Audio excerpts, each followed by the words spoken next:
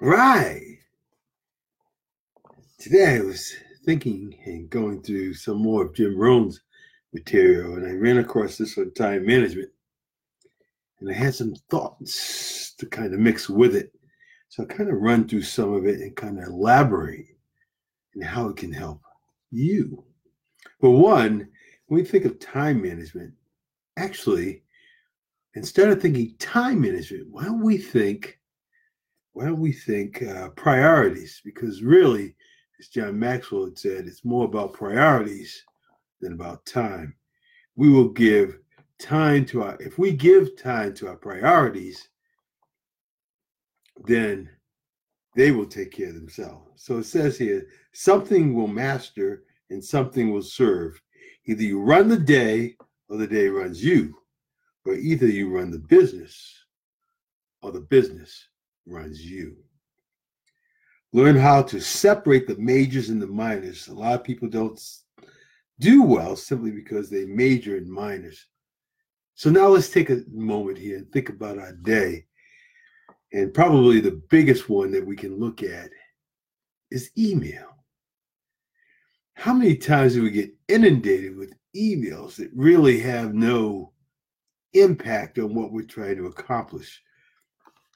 What you can find and figure out is to skim through that stuff in the morning, and then if there's some some high value items that need to be done for your boss, then fine, put them aside to maybe get on with them quickly. But the rest of that stuff, that information stuff, that stuff that doesn't have anything to do with what you're kind of trying to accomplish, after you skim just the titles, if you get to them, yes, but if not, then it's not a big deal.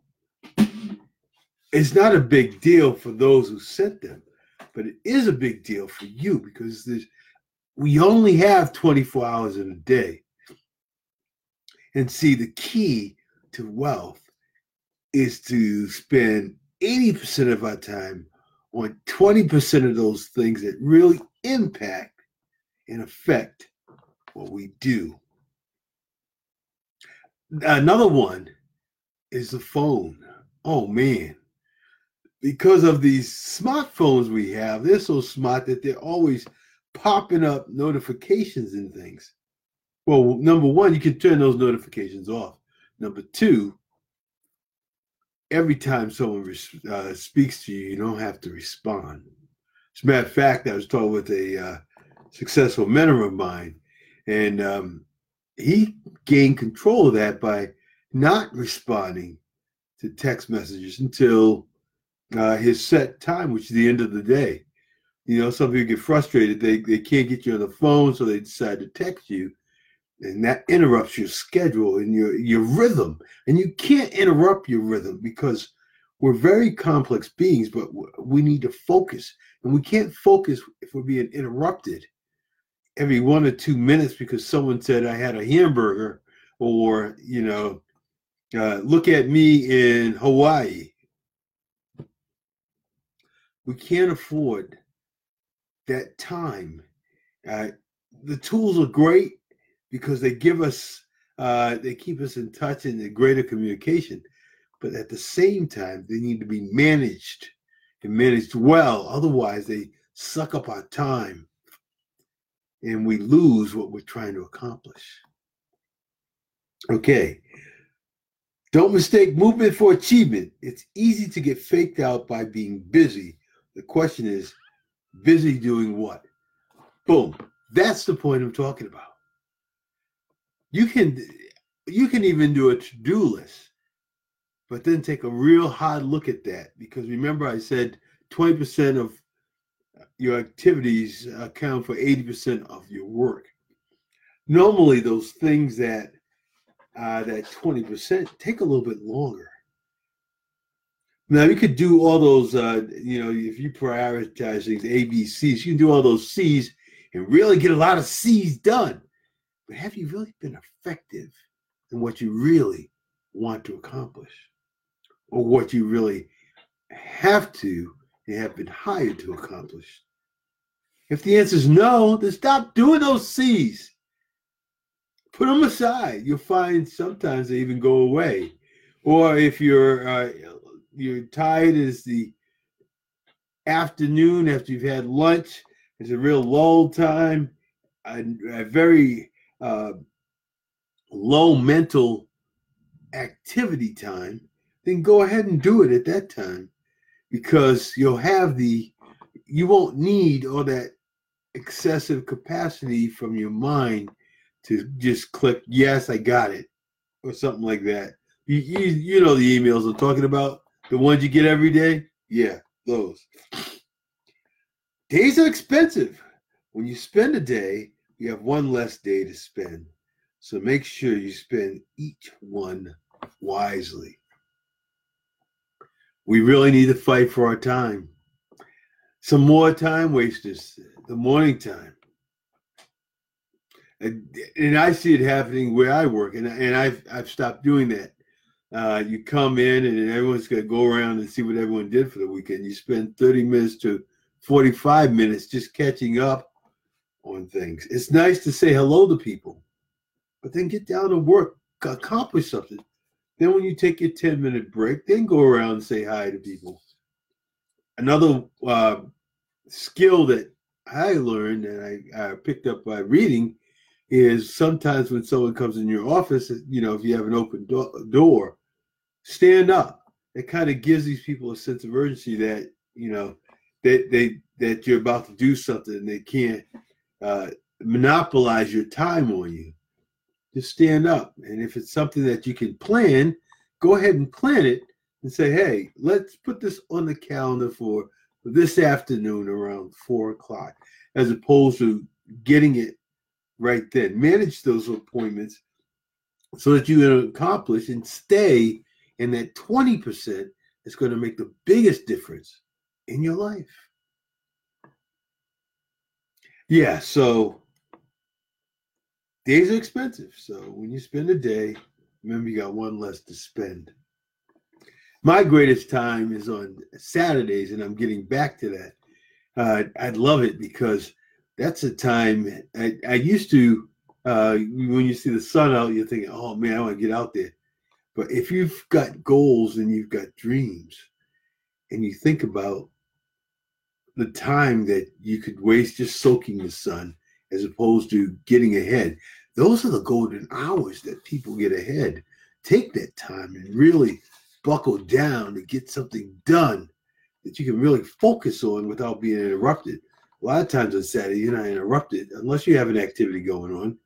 You always get that time where you're not interrupted and you can just sit down and really thoroughly study something that you really want to get done.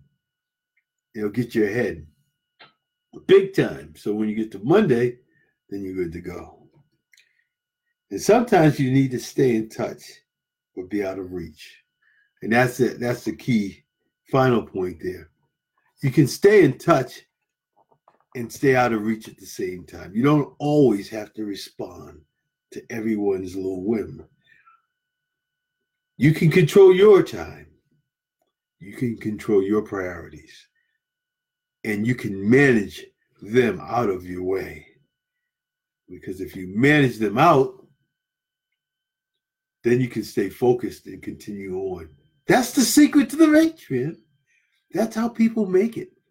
They've come to the conclusion they've got so much time and they've learned how to manage their time by blocking times to get valuable things done, important things that affect their family and their income, and really focus on them, and then put the other stuff on the edges, and you're good to go. One of the things I'm doing, I'm going to start a membership group, because I'm breaking from this and talking about another subject, but I think it's critical. I'm getting involved. Stu Lauren is a great man talking about membership groups. And then when you deal with membership groups, you have to decide who is it that you want to serve. Okay, now I thought about this and I remembered where I was when I was in corporate America. I'm still in corporate, but in small business, but in corporate America. And what I found, probably the greatest group that really needs help is I found employees who finally wake up. Either they've been there 5 years or 5 months or 20 years. And they wake up and they finally realize they're trapped. And there's no upward way for upward mobility, but they've been there for so long and they just feel that this is it. I'm just going to stick it out. And I've missed my mark. But see, that's what I want to help with, is helping them to change their mindset and to change their their mindset, and build their confidence that there are other things you can do and other ways to do it. And the way to do that is to start changing what I call your living language. And I heard this from John Maxwell. He was at when he was receiving the Algiers Award. I forgot the thing, Algiers Award. Anyways, but he was talking about the language we speak. And this is something, hear me clear, because it happens all the time where I work, and it happens everywhere you go. I think of it just as an example. When we become aware of something, it makes all the difference in the world. And I always talk about cars. All of a sudden, when you buy a new car, say you buy a black Jeep or something, all of a sudden, every time you drive around, you're more aware. And all of a sudden, it seems like everyone is driving a Jeep as you look around, because you're driving a Jeep. So we have to increase our awareness. Now, here's where our awareness needs to be increased. The first step we need to get away from is this thing I call victimese language living. So you say, what is victimese language living? Well, first we have to understand, who is the person we have a conversation with the most? That is ourselves, self-talk. And here's how a lot of people's conversations go during the day, and they are unconscious of it, but it has a profound effect. You're there, you're in front of the computer, you touch it. Oh, how stupid of me. I made the same dumb mistake 3 times. Okay, that's victimese language. Oh, I'll never get out of here. This is it for me. I've been doing this for 15 years. I can't see myself doing anything else. That's correct. You can't see yourself doing anything else. That's victimese language.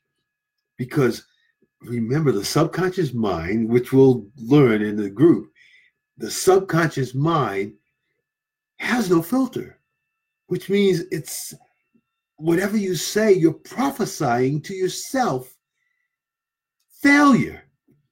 When you say to yourself, oh, I'll never get out of here, that's right.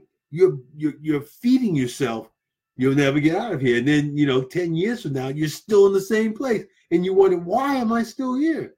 Because I'm programming myself every day, I'll never get out of here. This is it for me, type of attitude. But see, if you understand the power of just changing what you say, no more of this, oh, how stupid of me. Oh, I never remember names. Oh, I can't do this. Oh, that's just too much for me. That kind of language, I call it victimese language. And see, if we can get together and change that language that people have daily, and the first step to that is just becoming aware. Make it like a game. Listen to people around you and listen to their victimese language, and learn to say, hey, it's tough now, but I'm on a path to make a difference. I'm going to change where I am. And see, what this membership group is going to do, I always talk about 2 things that will, it's more than that now, but 2 things that will change your life is the books you read and the people you hang around. But think of this. This membership, these people of like mind who feel trapped and had that victimese language, are now coming together to conquer that, to start setting goals and changing the way they talk and having a environment that supports them. Can you imagine sometimes, you become different and the people around you look at you differently and you can't tell them what you're doing because then they're just going to put you down. This is a community that will be there, that you can, when something happens and you write a note in the community, and then immediately 4 or 5 of us will come through there and just say, hey, success failure. Remember that poem, success failure, turn inside out, silver to the clouds is doubt. You never tell how close you are, maybe near, when it seems afar. So stick to the fight when your heart is hit. So when things seem worse, you mustn't quit. Just one more time. A winner is one who gets up one more time. Things like that in there to encourage you at the time when you need it.